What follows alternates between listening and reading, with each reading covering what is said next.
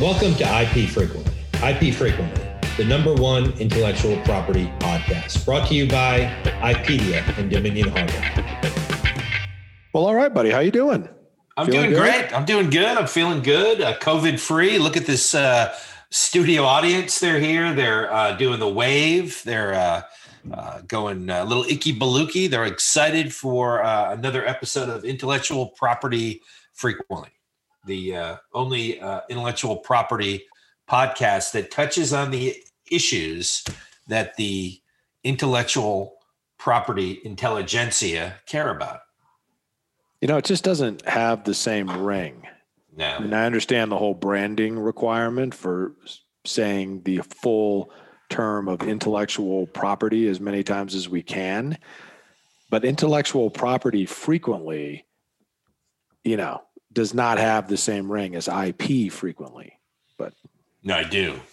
You know, I'm not a marketing guy, so maybe I'm missing the whole thing. Some people say that you're the Roger Ailes of the IP space. Is that not true or true or? Oh, I don't know. Who's Roger Ailes? And there you go.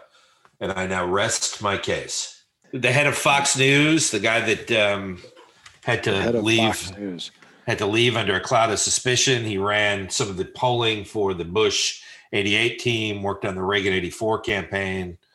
Roger Ailes. But he left under a cloud of suspicion. Does it ever precipitate suspicion out of a cloud like that? Does it rain suspicion down on people? It certainly did on him. And once the 40th woman came forward, it certainly started to become a storm, quagmire. I think if you get into, you know, multiple sets of 10 complainants, it's probably time to look in the mirror and say, boy, I may have an issue. Hey, we've gotten too far afield here. Our audience is starting to look a bit downcast. Where's our 80s music? Let's cue it up right now. Let's hear it. Right. Centerfold by the Jay Giles Band. Oh, well done.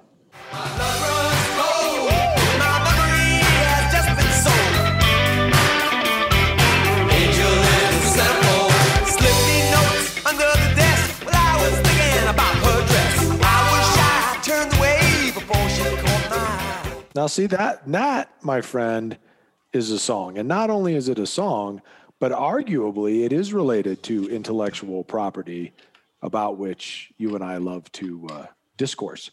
Yeah. Because you're talking about a centerfold, which I'm sure would be copyrighted and ergo generate intellectual property rights. So I applaud that. That's a great song and ties nicely to the topic du jour.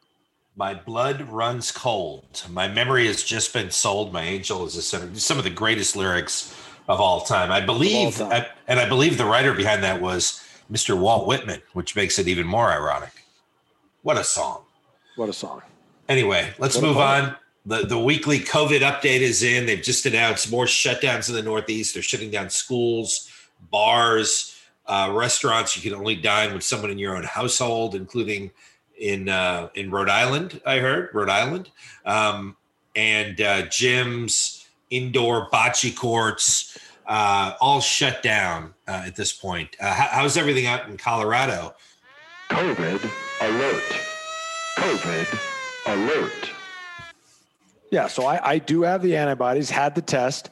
So I've spent the last few days literally just swimming through clouds of COVID, anywhere I can find it. I just go marching right through it, taunting it, which it hates, by the way. COVID hates to be taunted. And so that has, you know, been fun. Here in Colorado, very similar to what you're finding there in Rhode Island. They're, of course, shutting down all the restaurants. If there's one thing that public health people apparently like to do, it's rear back and kick restaurant owners right in the nuts for no apparent reason, right? I mean, there's absolutely no proof that I'm aware of, and I've looked, that says that restaurants that are abiding by the already overly strenuous guidelines of, you know, tables got to be X number of feet apart, you got to wear a mask in, if you go to hit the head, you got to put your mask on, all the wait staff's wearing a mask. There's literally no evidence that restaurants are any worse than any other place on earth with respect to catching the COVID. And yet that's the first thing that they shut down. They just go, well, we got to shut down the restaurants. Really? Why? Well, we just do. It's coronavirus. So I feel very sorry for the folks who are trying to make a living in the restaurant business. And, It's awful. It's awful. And none of it makes sense. The time, you got to shut down at 9:30. I mean, like COVID wears a watch, I guess. And so it knows, I just don't understand any of it. But so I guess we'll be talking about COVID into the new year. Well, one can only hope. From a podcasting perspective, it's solid gold. It's podcast gold. It is. Podcast gold. Well, next, I should say, intellectual property frequently is brought to you by IPedia. The IPedia platform has been meddling in presidential elections since the primaries of 2020. IPedia, the automation of innovation. I think you have to refer to it, according to our marketing guys, as intellectual property Edia, or you're not getting the full branding out of it. So it's intellectual property Edia, the automation of innovation. Exactly. So what it looks like, and I just got a notice from IPedia on the big motherboard here that they have found 624 more votes for Biden in Fulton County, Georgia. So it's 600 plus more votes for Biden in Fulton County, Georgia. Brad, you were telling me before the show that you believe that IPedia has meddled in the U.S. presidential election. Do you care to confirm that and then expand upon it? I don't. I'm not addressing that in any way, shape, or form. I'm saying that it does sound like you have a little bit of fear in your voice at this point. That's not so much fear as just prudence. I like to refer to it as prudence. Prudence. I've never heard you this scared before. Prudent. Okay, well, we'll move on. It's apparent you don't want to talk about it, and I disagree completely. I don't think there's been any meddling in the U.S. presidential election by IPedia in any way, shape, or form, regardless of the fact that it's self-aware. Well, see, perfect. That will be our official intellectual property frequently position. Yeah, and this is the number one intellectual property podcast, Intellectual Property Frequently. Correct. In the galaxy. Right. In the galaxy. So are you just doing a lockdown for Thanksgiving? Are we talking about a Salisbury steak dinner? Are we talking about a bag of nuts? Maybe a flight to Guadalajara? We've actually gotten creative here in the Sheaf household. So we're going to do the big things. So as folks are aware, I have a appreciable number of daughters, that number being 4. And we're going to get 3 of the 4 of them will be home this weekend. And so we're going to do Thanksgiving this weekend. We'll be out in front of the Thanksgiving wave. We'll be thanking early. And so we're going to do our big, sort of traditional meal this weekend because we have a quorum of daughters present for that. And then on the actual day of Thanksgiving, you may have heard of the outfit called Harry and David. It's my understanding that they have gift cards. I don't know if you've ever seen one of those. We have some. Never heard of it. And so we're going to acquire apparently some form of prepared food for the actual Thanksgiving day. And then the girls are planning on a Hallmark movie marathon. I am planning on a history, nonfiction sort of reading marathon. That's where I'm going with that. So let's go, Brad, to the next topic, the Turkey of the Week. Turkey of the Week award-winning segment where we give out gobbles to people who are prominent or people who just generally screw up or do something we don't like. And we call them a turkey because that's what we do. And then we assign a number of gobbles to them, 1 to 4, right? As you know, the California governor has locked down the state yet again. He's shut it down. He's barred or banned Thanksgiving or barred it. Has basically said people shouldn't go out to eat and shouldn't socialize. And then he was caught in photographs, color photographs, mind you, where he was sitting with a group of people, including lobbyists in the healthcare industry, having a nice meal at the French Laundry, which, in case you were wondering, is a place where the average meal is well north of $100. Yeah. Well, anyway, so what do you think about that? The governor sitting down to a nice meal like a gentleman with 8 or 9 other people, mostly lobbyists, indoors. I think that's look. I think enjoying himself. I think that's 4 gobbles. I mean, it's just the irony. First of all, that you would be sitting with lobbyists from the healthcare industry is hilarious. But that's how all these guys are.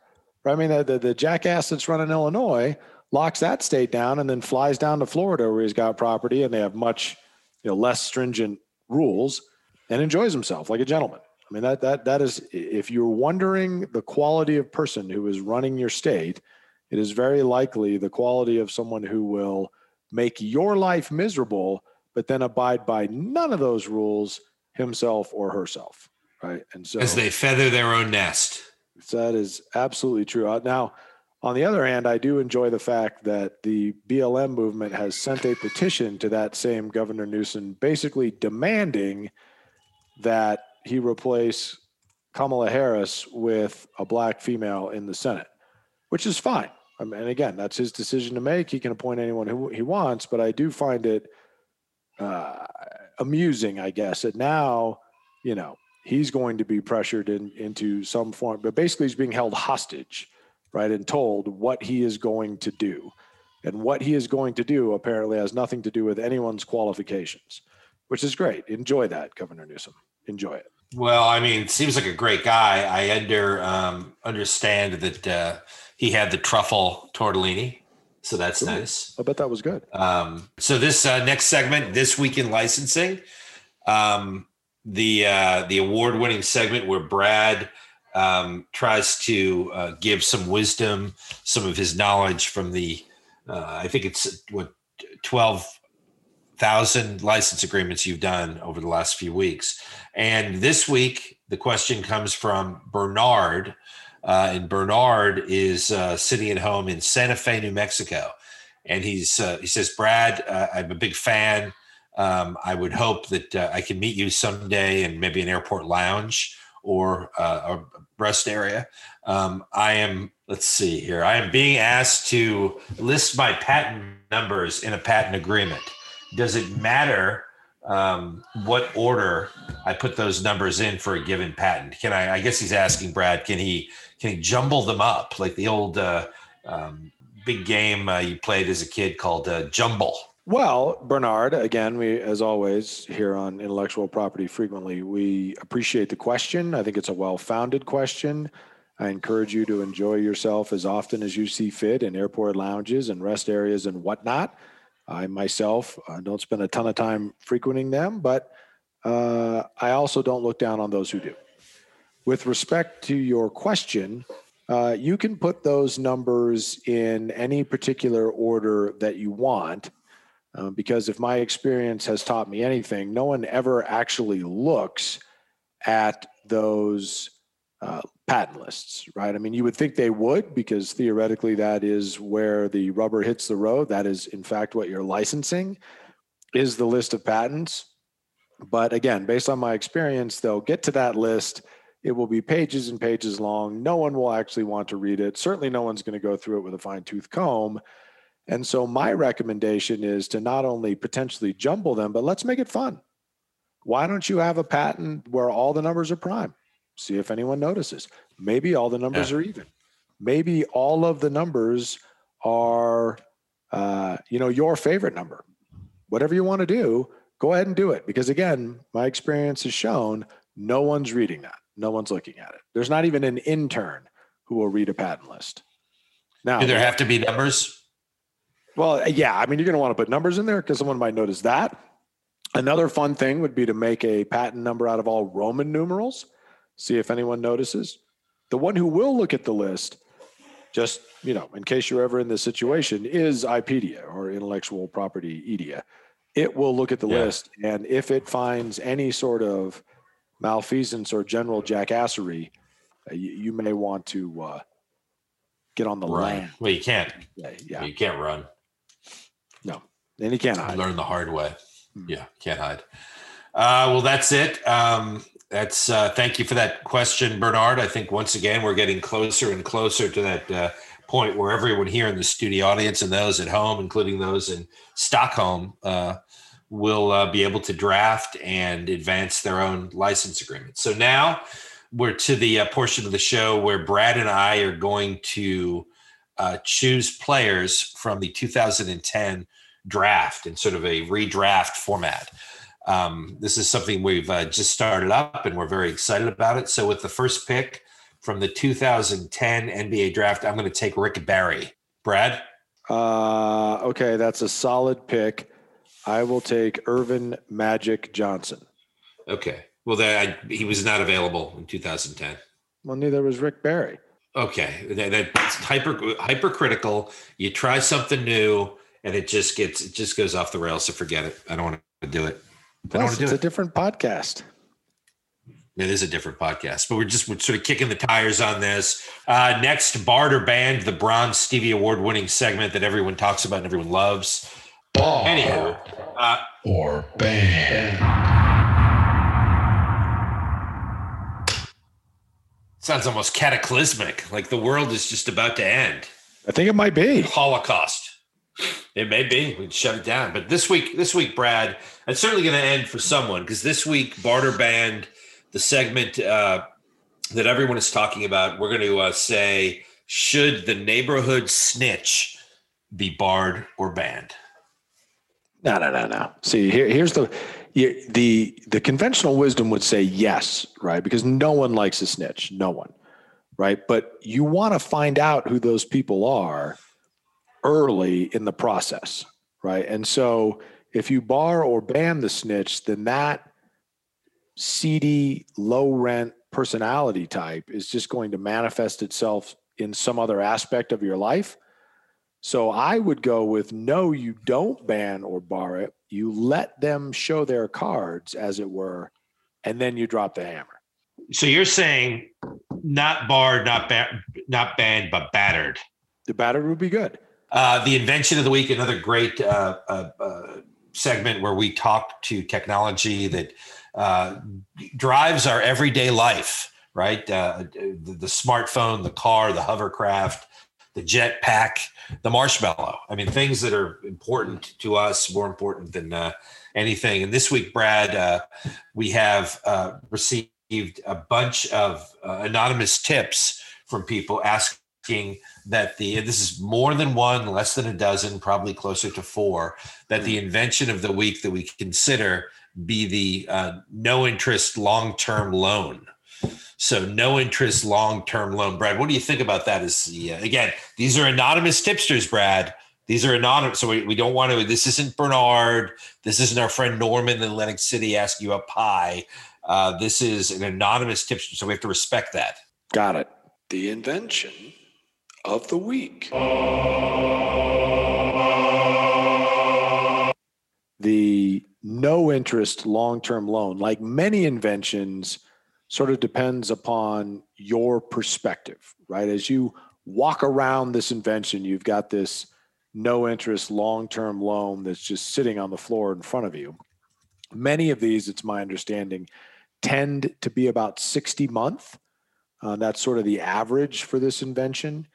And as you walk around it and look at it, it kind of depends on which side of this loan you stand, right? Yeah. And so if you are potentially going to receive the loan and pay no interest and not pay that interest over a very long period of time during which you purport to be able to pay that loan back, it looks pretty good. The invention looks good from that side. But if you're standing on the other side, if you just kind of shuffle around it, they tend to be pretty good size. If you just shuffle around it, there's space for you there between it and the wall, and you get on the other side of it, and you're planning on pushing all of that money out the door to someone who is just going to take it, and who knows what they'll do with it, but they're certainly not going to pay you interest on it, and it's going to be a hell of a long time, if ever, before you see that money again. Now, that is an invention that doesn't look nearly as solid. So again, like many inventions, it's a tough question to answer because it depends on where you stand. Well, I mean, there we go. So that's, I guess we're saying battered again is our answer there. Well, yeah, I mean, it's an invention. It is what it is, but it is an invention that, generally speaking, I would stay away from. All right. Well, I think this week, Brad, we're going to wrap it up with the question of the week. We've asked for questions that sort of take into account the fact that we're a couple of IP, intellectual property experts. We have intellectual property flowing through our veins. Question of the week comes from Norman in Atlantic City, and it's to Brad. Hi, Brad. I'm a big fan I too boxed in the Navy. What ship were you on?